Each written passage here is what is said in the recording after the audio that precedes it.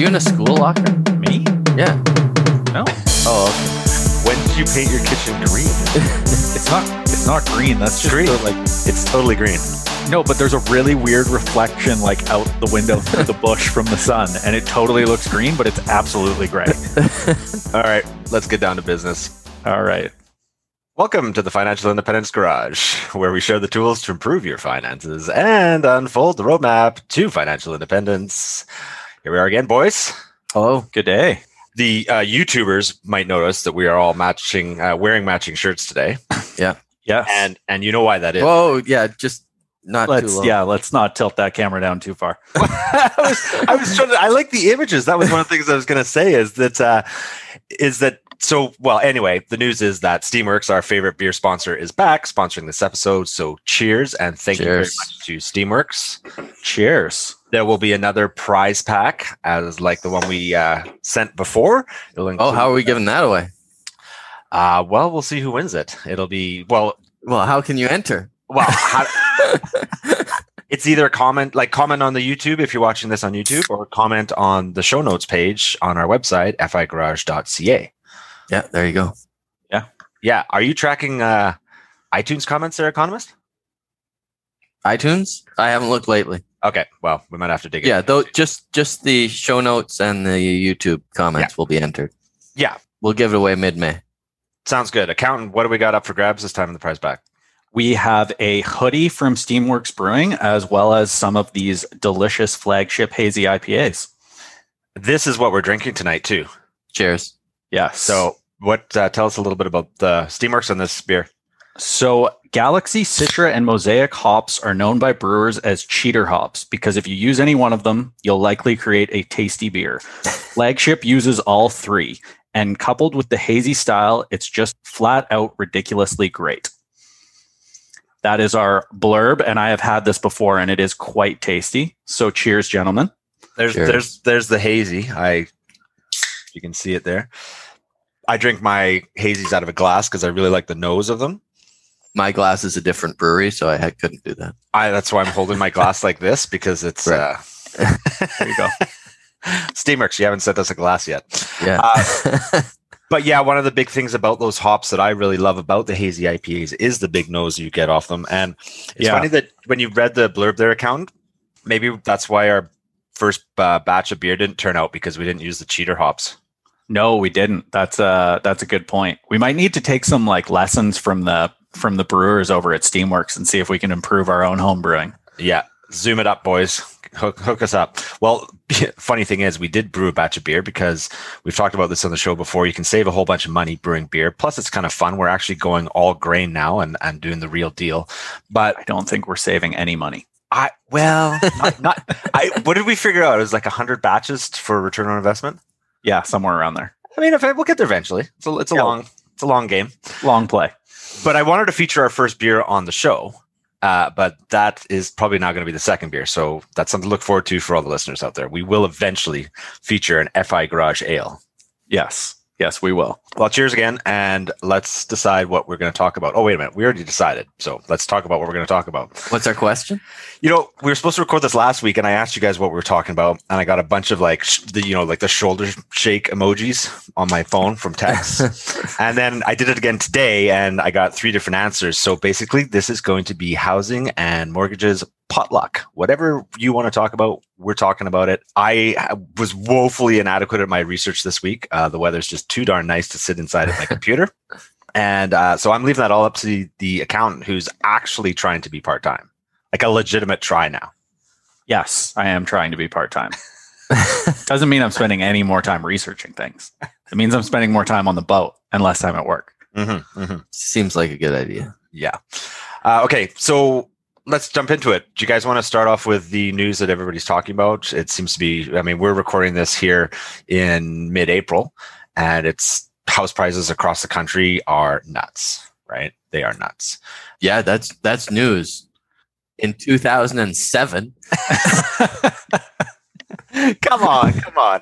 Don't you think in the last year, since the beginning of COVID, it's just been a crazy run up for which I think is a little unexpected, but the supply has dropped so much that it's just running up prices everywhere, right? Yeah. But this relates to us on our FI journey because you may be a homeowner. So how does that impact your potential geo arbitrage or remortgaging or things like that? Having this value that's just started to build into your home equity. Do you use your home equity now that's worth way more, right? Maybe some people that didn't put 20% down now have enough equity in there that they could start the Smith maneuver. They're already at 20% equity right off the bat, right? So there's a lot of discussions I think that are interesting when it comes to our FI journey around housing. We know it's the most expensive category, right? Well, and especially what's the average house price in Vancouver, Victoria right now? At least $1 million. I would say so. That's not how averages work. Thank you. Oh, I'm glad we have an economist here to make sure we're getting all of this right. Well, I'm so glad that the economist chirped the accountant because I'm usually the one getting chirped for the math. But no, houses are expensive. And if you look at it, I've heard of couples that I know in Vancouver that are in the $1.8 to $2 million range for a single family home. And if you're trying to be financially independent, what do you do when that's your starting point to have a house to live in? Move? Yeah. Well, that's an option for sure. But maybe not the one they want. Mm-hmm. Yeah. So, okay, for me, that's part of the problem, right? Is all of us want to live where we want to live. Yeah. And like you said, move, right? Yeah, like why not just move to the East Coast or to a small town or cold, small. Isn't that the problem? We're all selfish. So yeah, exactly. The case is that I think before we were seeing the prices in the major centers continually growing at a fairly rapid pace, but now it seems like it's everywhere, like out into the suburbs, right? Well, and not just the suburbs, even smaller markets, you're seeing outrageous house prices. I was reading a stat that I think over the past 10 years, Canada as a whole now has seen the greatest housing price increase in the world. Good job, government programs. Well, that's what I was going to say. So a couple things is, do we dare use the B word? I hate throwing it out there, but what do you guys think? Economists? Bubble or bust? Yeah. What do you think, economists? Are we in a bubble, housing bubble? Like immediately right now? Who can tell? You can't tell until the bubble pops. Right? It's like trying to time the market, trying to time the real estate market. It's just a different market. Yeah. What do you think, accountant?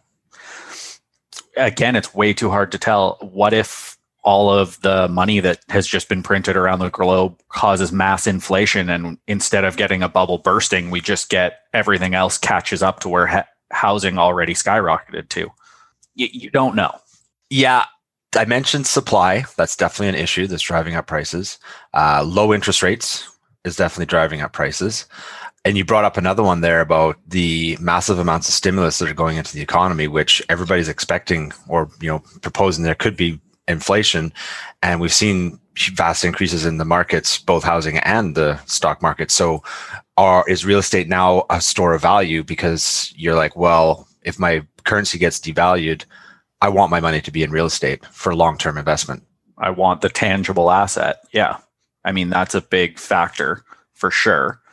And another one that you kind of have a perfect storm. You have historically low interest rates that we've had for years. You have a K-shaped recovery where half of people are doing absolutely terrible right now, and half of the economy has had the most banner year they've ever had and have more and more money, and the government's printing more and more money. Yep. So you get this increasing influx of people where the people who are doing poorly are doing even more poorly, and the people who are doing well are doing even better. There's certain industries here where everything's blowing up, and there's the restaurant industry where you've absolutely been crippled and handcuffed. Yeah. So it's this perfect storm of just affordability going in the dumpster. And I mean, we could get into the whole foreign buyers thing and everything else that goes along with it. But who knows? You can't say if we're in a bubble or not.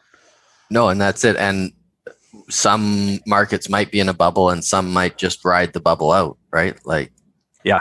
I mean, when the US bubble burst, the Canadian market kind of leveled off. Just leveled off, yeah. A little bit for a little while and then continued on the meteoric rise? Meteoric rise? There's the word you're looking for. Stick to economics. Linguistics is not your thing. Nor is astronomy. Well, and that's the real danger here is if you start getting interest rates increasing significantly, you could see people that bought at the top of their budget, at the top of the bubble, when they come to renew in 5 years, all of a sudden they're not paying 2%, they're paying 4 or 5%. That's going to price them out of being able to afford that home. Yeah. Totally possible. Probably 90% of the cases. So I think your big risk for if a bubble's going to pop is if we see rapidly rising interest rates. Rapidly, for sure. Yeah. Or significantly. Significantly. Anyway. I mean, you have to think that they will go up. Yeah. But hopefully not too quickly. Who can tell? Who can tell? I don't want to get totally sidetracked here, but one of the discussions around that is that because the government manipulates, well, maybe that's not the right word to use, sets the interest rates. Yeah, that's absolutely the word. They manipulate it. Absolutely. Because they have stimulated the economy so much that their cost of borrowing is directly impacted by the interest rate they set. So it comes down to a light item when you do the budget is well, if we raise interest rates across the board, we are raising our own interest rate on the billions, the hundreds of billions that we now have to pay, which is a substantial economic impact to everybody in the country, right? Right. But you're thinking that the government is going to think about being fiscally responsible when they're making those decisions. And I'm pretty sure the last 12 months of our government has proven that they are not fiscally responsible. Aren't we talking about housing? Yeah, I say I don't want to get off on a Right. political tangent here because it's so easy to do. But okay, while we're on this tangent, what about the little bit of discussion, the noise that we heard about changing the personal exemption amount on sale of a primary residence? Accountant, do you have any thoughts on that? Do you think it's just I'm pretty sure it got turned down, but what are your thoughts on that? That has been talked about since I first started taking accounting classes in college. Like it's been on the table forever, and I'm going to bet that at some point we lose the principal residence exemption or it gets capped to a certain dollar amount. Maybe cap, but just the way that the government pushes home ownership until that changes, I don't think that exemption's going away. That's probably true. I don't think it's going away, but I think it'll get eaten into probably. Right. I think what we need to look at there, the obvious, is that for many, many Canadians, their home is their largest asset, right? And that is their retirement vehicle. The FI community, I think, is unique in that sense. Do they ever get in it? Do they ever drive the vehicle? Or do they just ride it out? Do they just stay in their home and have an asset that never gets used? I don't know. And I couldn't hate this more because a home is not a retirement asset. Right. Your principal residence is not a retirement asset. I'm not sure how many times I can say that, but I just need people to understand that. Your principal residence is not a retirement asset. Well, unless your plan is to sell it when you retire. Sure. Right? Okay, I like this because this is part of what I wanted to bring up for my dish to the dinner here tonight was that because it's a potluck. Thank you. I was pausing to think, and now I'm pausing to laugh. I'm screwed. What's your dish? Speaking of dishes, just another little segue here is. Oh my God. He usually gets mad at us for this sort of stuff. I know. How many did you have on the deck today? It's been a light day. What? Only 6. Coast Fi, boys. Coast Fi. Right. One thing you didn't mention in the Steamworks Hazy IPA, flagship Hazy IPA, was at the bottom they've got some recommended food pairings, and the first one is Kashmiri Korna. So I had to look that up. It's obviously a curry dish, but it just so happens I had a wonderful meatball curry that my wife made that we pulled out of the freezer for freezer dinner from pre-made meals. And I do find that IPAs pair really well with curries. So that's just a pro tip from Money Mechanic for you guys. Thanks. And has absolutely nothing to do with this. That's the dish you were bringing? Did you not see how I got our sponsor back in there? I mean, that was good work. Cheers, Steamworks. Okay, so my dish was going to be... He can't remember. Because it's a potluck. Oh, man. Come on, brain. Shall we circle back? It's not happening. Yeah. if you're planning on selling your home in retirement to fund your retirement, where are you going to, like, now are you renting? That's my dish. That's your dish? I got That's my your dish. I dish? got my dish back. Okay. I'm the one who just started talking about it, but sure. Now you gotta go home and make something else. No, it wasn't that, but it was the discussion about you. Okay, let's circle back to where you said your house is not an asset. And then I'm going to disagree with you as well, because the economist said, what if you sell? And I'm going to say, what if you sell in geo arbitrage? Because that's a pretty realistic option for a lot of people in the FI community. Well, the thing is, if you're selling in a high priced market, good chance renting is going to be a good deal because rental rates lag, right? So yes, to answer your question, yes, sell and rent, sell and travel, sell and sail, sell and RV.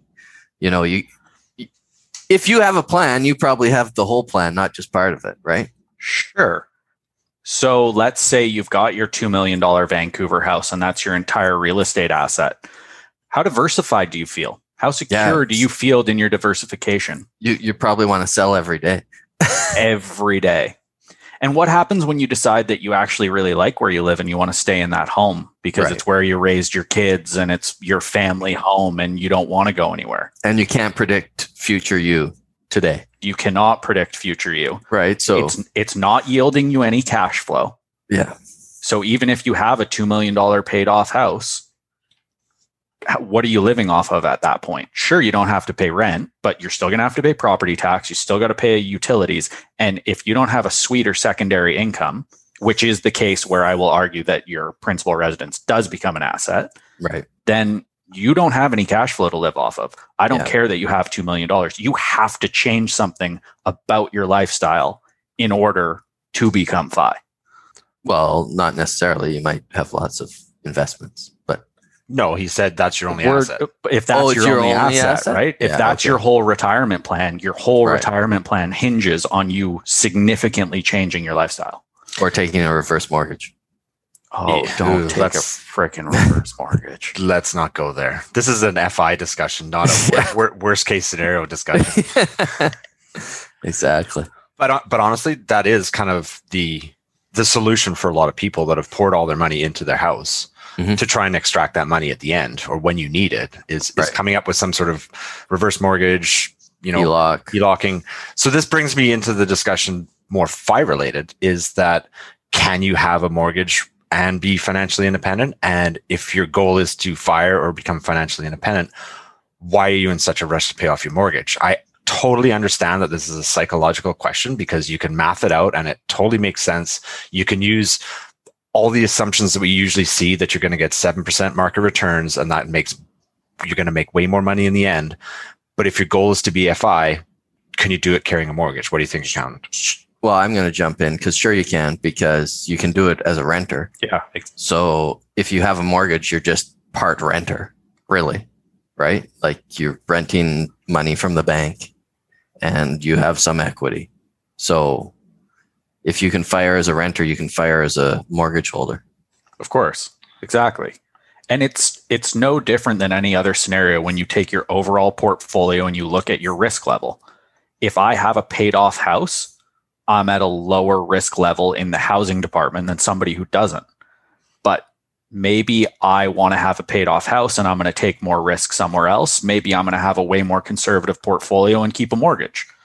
It's all about your own risk level. If you have a mortgage, that's just extra cash flow that you need to be able to cover every year.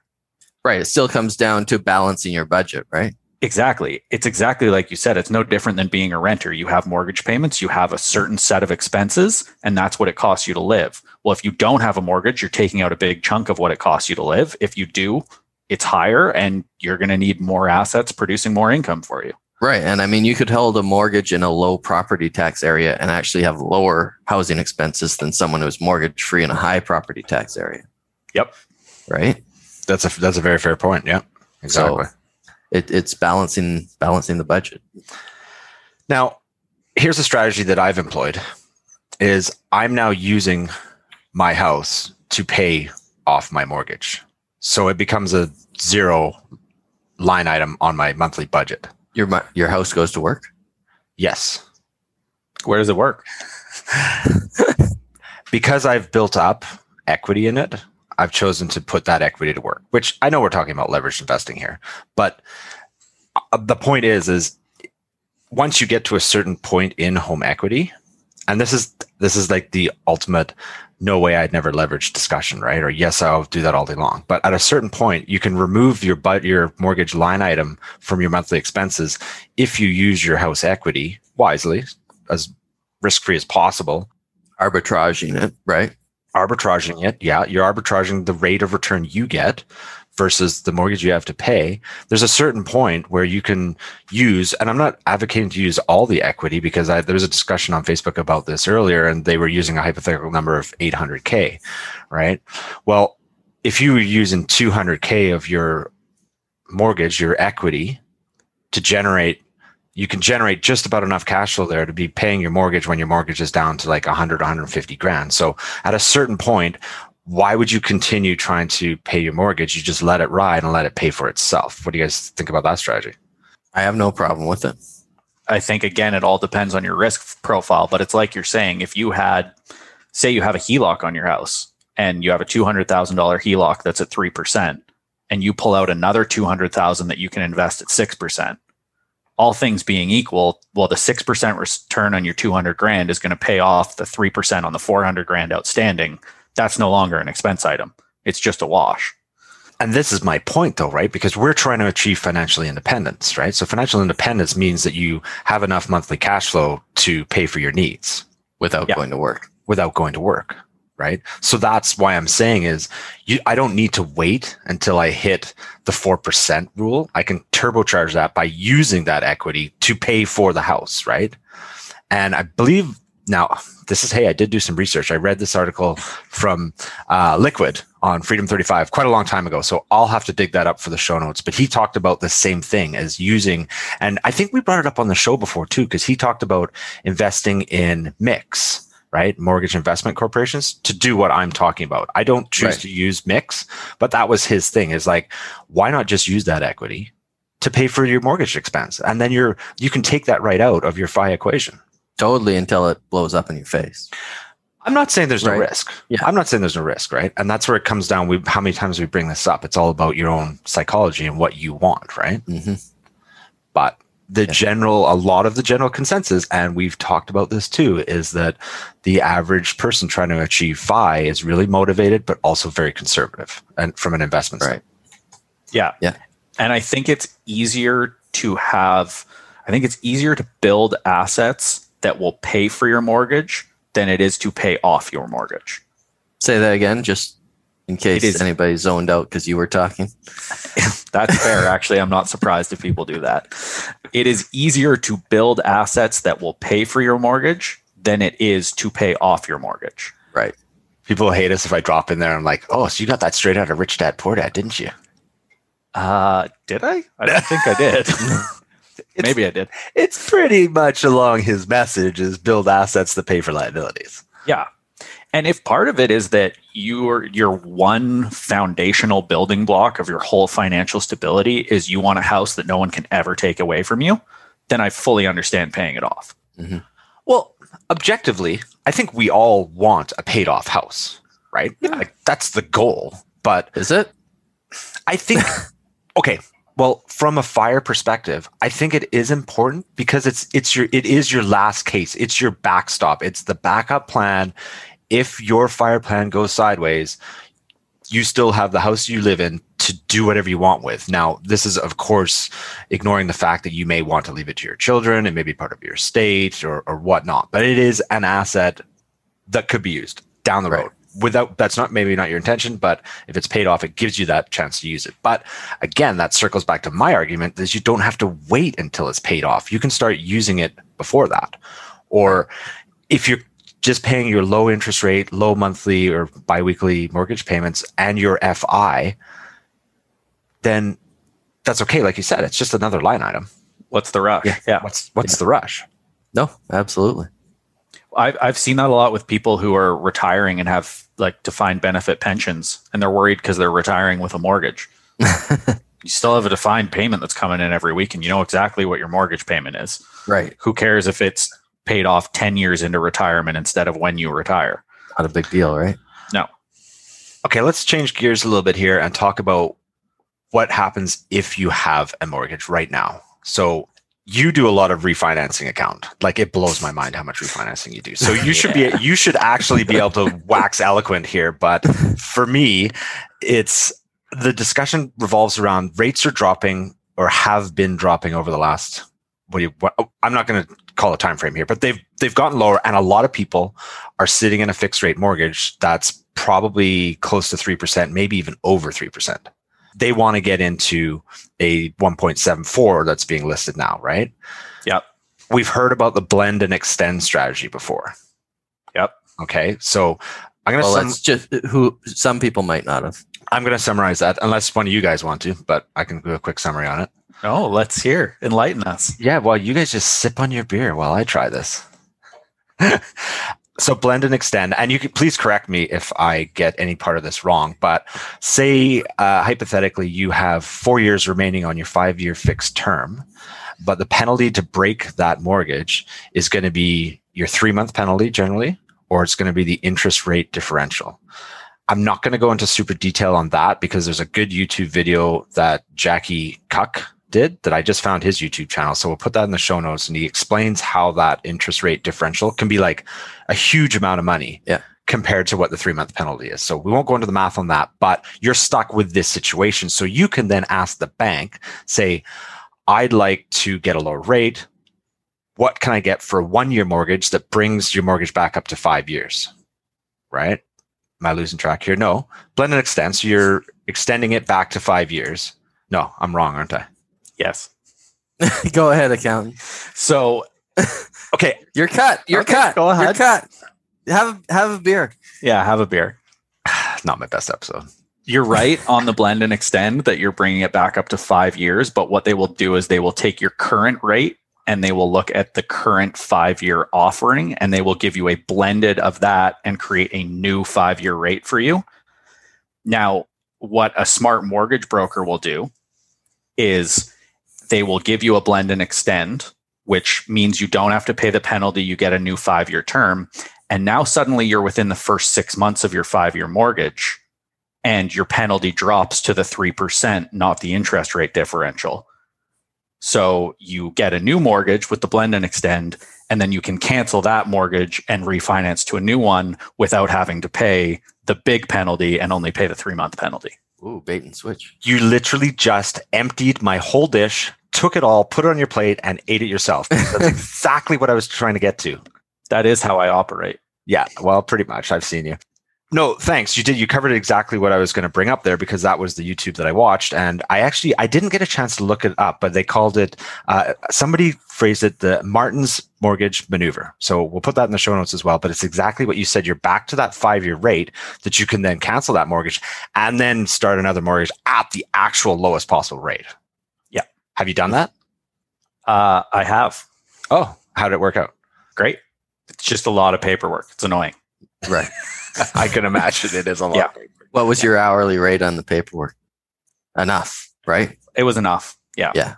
I mean, I was also doing a refi at the time. So it was kind of a perfect storm of trying to get a bunch of stuff done. Right.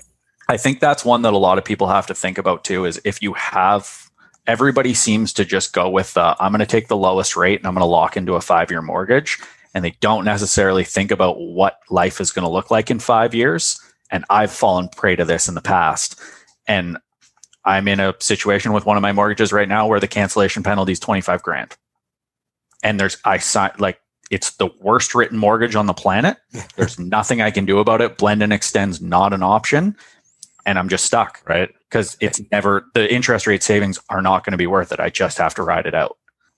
I didn't really understand how the interest rate differential worked until I watched that video, but it is interesting to note that like your $25,000 penalty, you have to understand that everybody seems to think that the banks are such jerks because they're charging you this, but it's all written up front and they use their posted rates to do the calculations on it, right? It's all written out there and you're the one that agreed to that 5-year fixed mortgage at that rate. Like you made a contract, they're just upholding you to the contract.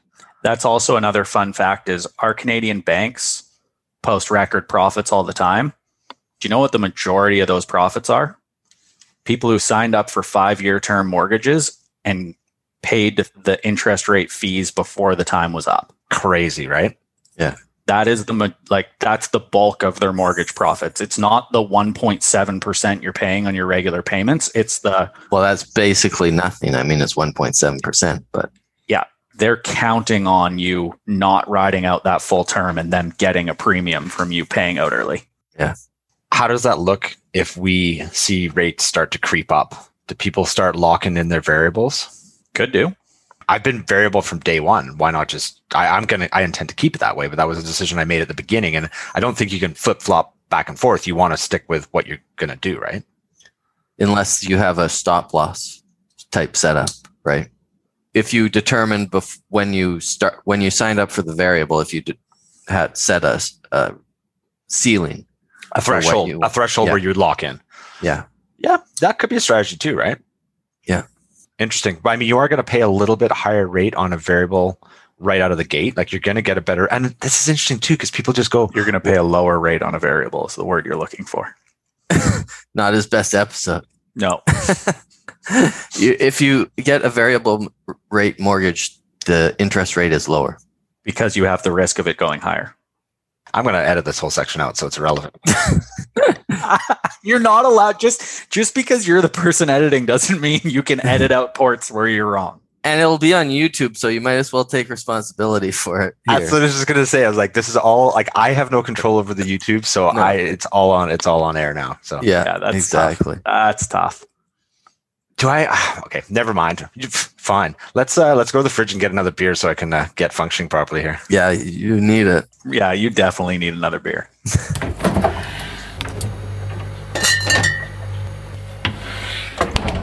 All right, boys, welcome back to the FI Garage, where the money mechanic proves that he doesn't really know what he's talking about mortgages.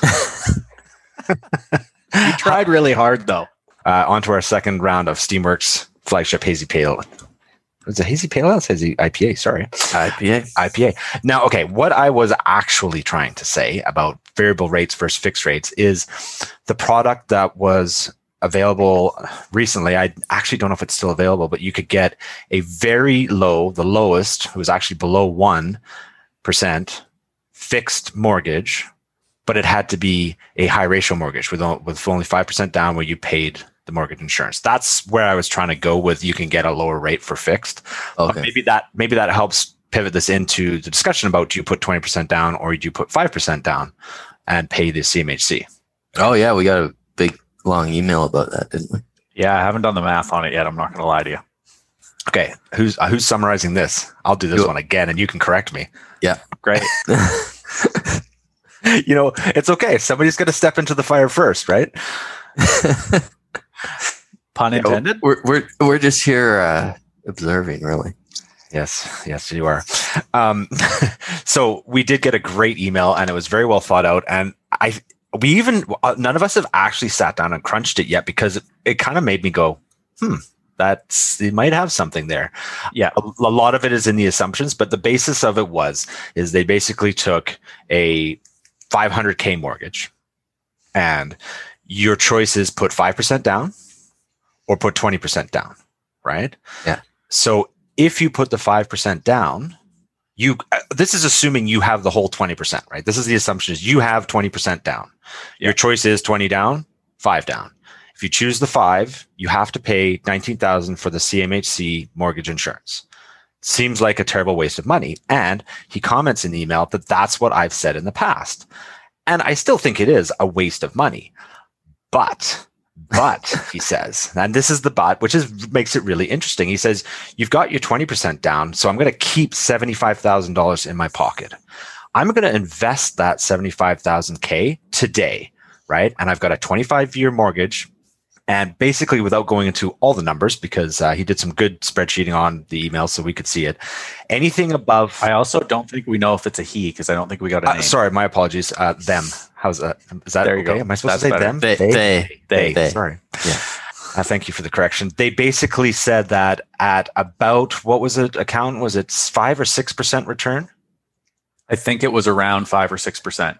Yeah, around 5 or 6% market return. So if you invested that $75K for 25 years, you would end up further ahead after 25 years than putting 20% down. So even the $19,000 penalty gets wiped out, and you By make returns. more money by returns. Yeah. Kind of a cool thought. I think it's a great thought. And as I said, I haven't had time to fully start playing with the numbers exactly where it makes sense. But I think it's going to depend on what you're assuming your return on your investment is and where mortgage rates are. And the difference between 5 and 20%. Yes, smaller. If you're buying a $200,000 house, this might not be true. It might be the bigger your mortgage is, the more that benefits you. Maybe this is a little spreadsheet. One of our wonderful spreadsheeters out there will provide for us as a item on the show notes, that a Google Doc, you can go in there and punch some numbers in and use some assumptions. It is pretty interesting. Yeah. It's definitely an interesting thought. Yeah, if you've been working really hard to get that 20% down, maybe using it all isn't your best option. But then, of course, that comes back to the discussion is like, well, you're going to have a much bigger mortgage that you're paying off for longer, right? You're going to have a bigger mortgage payment. Yeah. And I think that was part of the assumptions too, was that if you put the 20% down, the difference in your mortgage payment, Well, you would have invested as time went along, right? you would have invested that as well. So you would have had equal monthly payments, but the 20% down gives you the advantage of a lower monthly payment, but you invest the difference. Yeah. So it kind of makes things equal. So super great email. We really appreciate that one. It was, it's interesting. It's worth doing the math. And I think it makes the math a lot more complicated for people that are considering buying a house, right? Mm-hmm. There's a lot to consider, and the assumptions are super critical, right? I mean, we've removed tax from the equation. We've removed the potential that, you might have to pay capital gains on the property, like all sorts of things, right? Well, and I think one of the other factors on this is if you're buying a house and you have some rental income attached and you're getting a return from that rental income, putting a lower percentage down is going to increase your return significantly. Mm-hmm. Yeah, no, totally. So another interesting one that I heard recently was, and do not quote me on this, and I can't believe none of you said that this show is for entertainment purposes only, and these are our opinions. yes, very important. Very important. You know what? I'm going to change the opening to the show to just that. Yeah, exactly. Welcome to the Financial Independence Garage. This is for entertainment purposes only. We only That's easy to remember. Super easy. Yeah, it might be onto a thing there. New theme music, new intro. I like it. You guys are really good at distracting me and throwing me off my train of thought. Hey, yeah, we're here for a good time, not a long time. Ain't that the truth? So one thing I did want to mention is I love on the Steamworks cans how they have all sorts of flying things, and they it's what do they call it? It's like steampunk art or whatever, right? And all the other cans we have, I'm always looking at them because they've got like little helicopter type things. So I really appreciate that, being a aviation guy myself. Another little segue out there. Yeah. This is a tasty beer. It is not bad. We're definitely going to get chirped again for talking too much about beer. We've already been chirped. Again, we're here for a good time. I'm here for a good time. Yeah. I like beer. I drink it on this show. I'm sorry. Okay. So back to mortgages. Accountant. Before the show, we mentioned quickly in passing product. Well, it's not really a product, but a strategy called Velocity Banking. There's some other names for it out there as well. And we'll hook you up with some YouTube videos in the show notes for that. But basically, accountants summarize how that works for us. I don't know what you're talking about with the velocity. You simply asked me if I had ever done a 65% HELOC with the remaining 15% on a mortgage, which I have done. 35% on the mortgage. Oh, 20% down. There you go. Okay. Well, you get to introduce this one because what's a velocity banking? It's just a name. What is it though? But it's exactly what he said. So let him finish. So generally on a property, the most any financial institution will give you on a home equity line of credit is up to 65% of the value. So if you're buying something and you want your 20% down and they'll only give you a loan to value of 80, rather than getting the full 80% as a mortgage, you can go 65% as a home equity line of credit and 15% as a mortgage. The advantage of this being obviously the HELOC portion is interest only. It's at a higher rate, but it reduces your overall payments. Monthly payment. So downside, you're not paying off as quickly. You're not paying off as quick, but I've done this on a rental property before because it increases the cash flow from my rental property And on that rental property, I'm not as concerned about paying it off because it's tax deductible interest. because it's tax deductible interest against the rental income anyway. And I'd like to be able to keep more of that rental income to reinvest into other opportunities. Right. Now, the thought I was going with, and the reason I called it velocity banking, is the idea that you've got this 65% that's this HELOC that's interest only. The advantage there is you don't have any limits to the amount that you can put against that. So say you've got 400K sitting in that bucket that is your HELOC, you can pay 100K off, no penalties, anytime you want. Right. So for people that want to really aggressively pay down their mortgage, if they structure it this way, they can really hammer out those payments. You're not going to have any prepayment penalties. And the thing too is you've also structured it so if you do then want to reborrow that equity to invest, you can. It becomes available right away, right? Right. And like you said, you've just got your 15% in a traditional mortgage. Now, the other thing with this is the point of, I believe it to be, again, don't quote me, the velocity banking is that basically every penny that comes into your bank account every month, all your income, everything gets applied to that mortgage right away because your mortgage interest is calculated daily on your outstanding balance. You mean the HELOC, not your mortgage. Yeah. Sorry, the HELOC, yes. Yes. Does the mortgage payment come out of your HELOC accountant? I've often in the past, I don't do this anymore. I've often in the past just used my HELOC as a checking account. Right. So exactly what the mechanic was saying, every single penny that comes in the door goes down on that HELOC to reduce that interest. And when I need cash, it just comes off. Yeah. Which is basically the point of the velocity banking is all your money goes in there first, and then you only draw what you need. Mm-hmm. Right? So if you're prioritizing mortgage pay down, it's a pretty good strategy to do it. But again, it's one of those ones where you have to set it up properly. And I think you have to be super diligent. The thing that I will say, the caveat to that whole using your HELOC that way is you have to be very diligent. Mm-hmm. Like I have a mortgage broker that I work very closely with, and he hates giving anybody a HELOC because he sees 90% of his clients get a HELOC and then just never pay it off. Right. Because they say they have all these plans to pay it down quickly and they're going to be diligent and they do it and they pay off 20K and then they want a new car and then they pay off 20K and they want a new boat. And it's just a never ending cycle of actually not paying off the house. But that sounds pretty standard, right? Yes. Like for outside the fire community. Yeah, that's a lot of. Hopefully our listeners won't have that. No, I'm not suggesting that our listeners would do that. I'm just saying it is something you have to be diligent with. The temptation is there. Yeah. Yeah. Right. We're all a little guilty of inflating our lifestyle from time to time. Every now and then. Especially in the summer. Oh, Especially in the summer. Man, I feel bad for anybody that's not enjoying the 22-degree weather in Victoria right now. Oh yeah, cheers to the East Coast. Yeah. Yeah.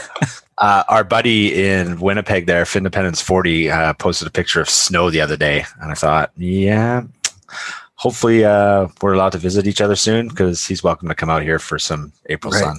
Yeah. I was out on the boat in shorts and a t-shirt yesterday. Now we're just pissing people off. Yeah, that's true. You're right. I'll stop talking. All right. I brought my dishes to the potluck. Let's wrap this thing up with Economist. What are your thoughts? You're a hardcore renter. Thoughts on mortgages, owning property, the big push, the mentality of it's almost all of North America. This like you have to own, you've got to buy a house. It's the only way you're successful. Like, what do you think? It's everywhere in North America except Montreal. Really. Oh, okay. Yeah, but I totally get it, and owning a house or property is totally. It makes sense, it's a backstop to if things really hit the fan. Mm-hmm. You have land, right? You have somewhere to live.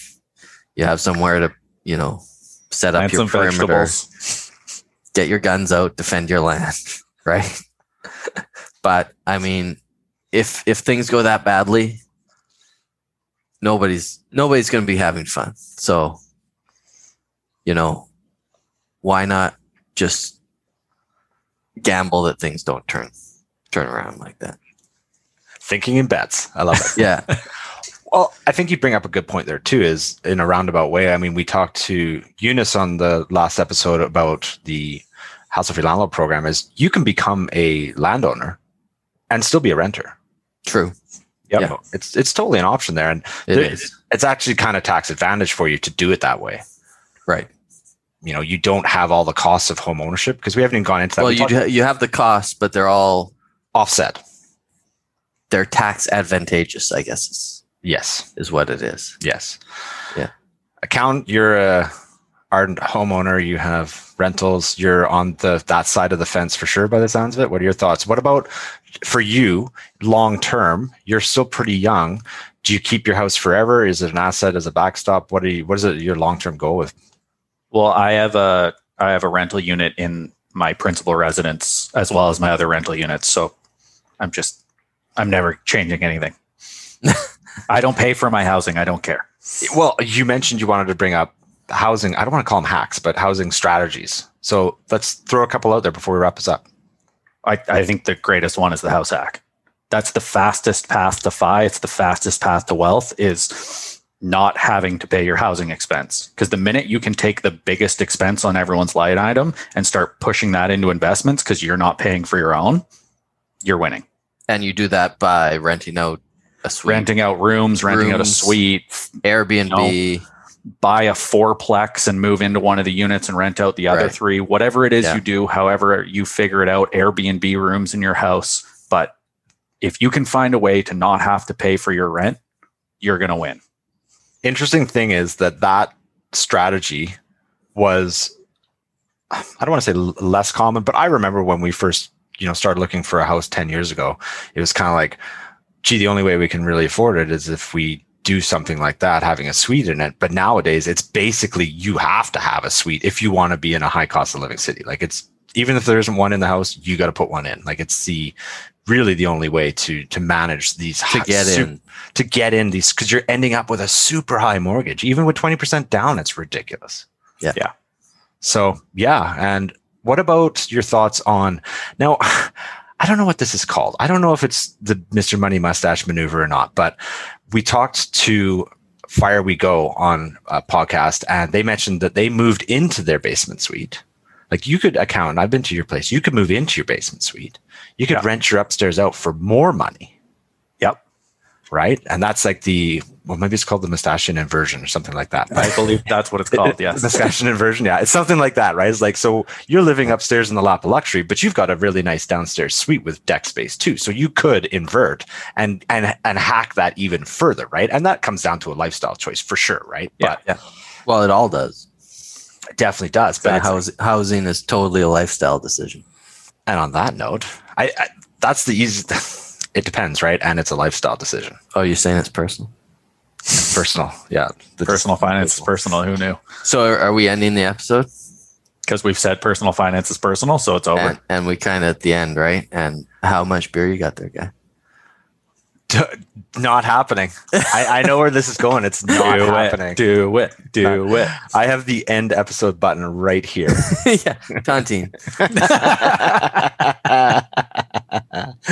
I knew that was going to happen. God bless Tontines. The thing is, I didn't hear 2 cans crack after I went to the beer fridge and got another one. So They definitely both cracked. They did. Re-listen. you guys are amazing. All right, well, Thanks, Steamworks.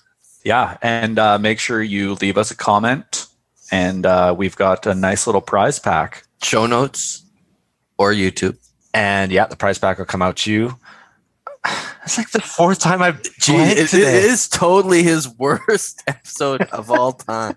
He keeps trying to say something, and Apparently 55 is where you Done. start going downhill. Oh, 55. Ouch. That's our episode number, maybe. There you go. But yeah. All right. I Thanks. thought for you were listening. saying he's 55. I don't know. He looks it. That's how I took it. That's how I took it. Time for me to sign off. I'm getting hacked. Thanks for listening to the FI Garage. We'll catch you next time. Good night. Until next time.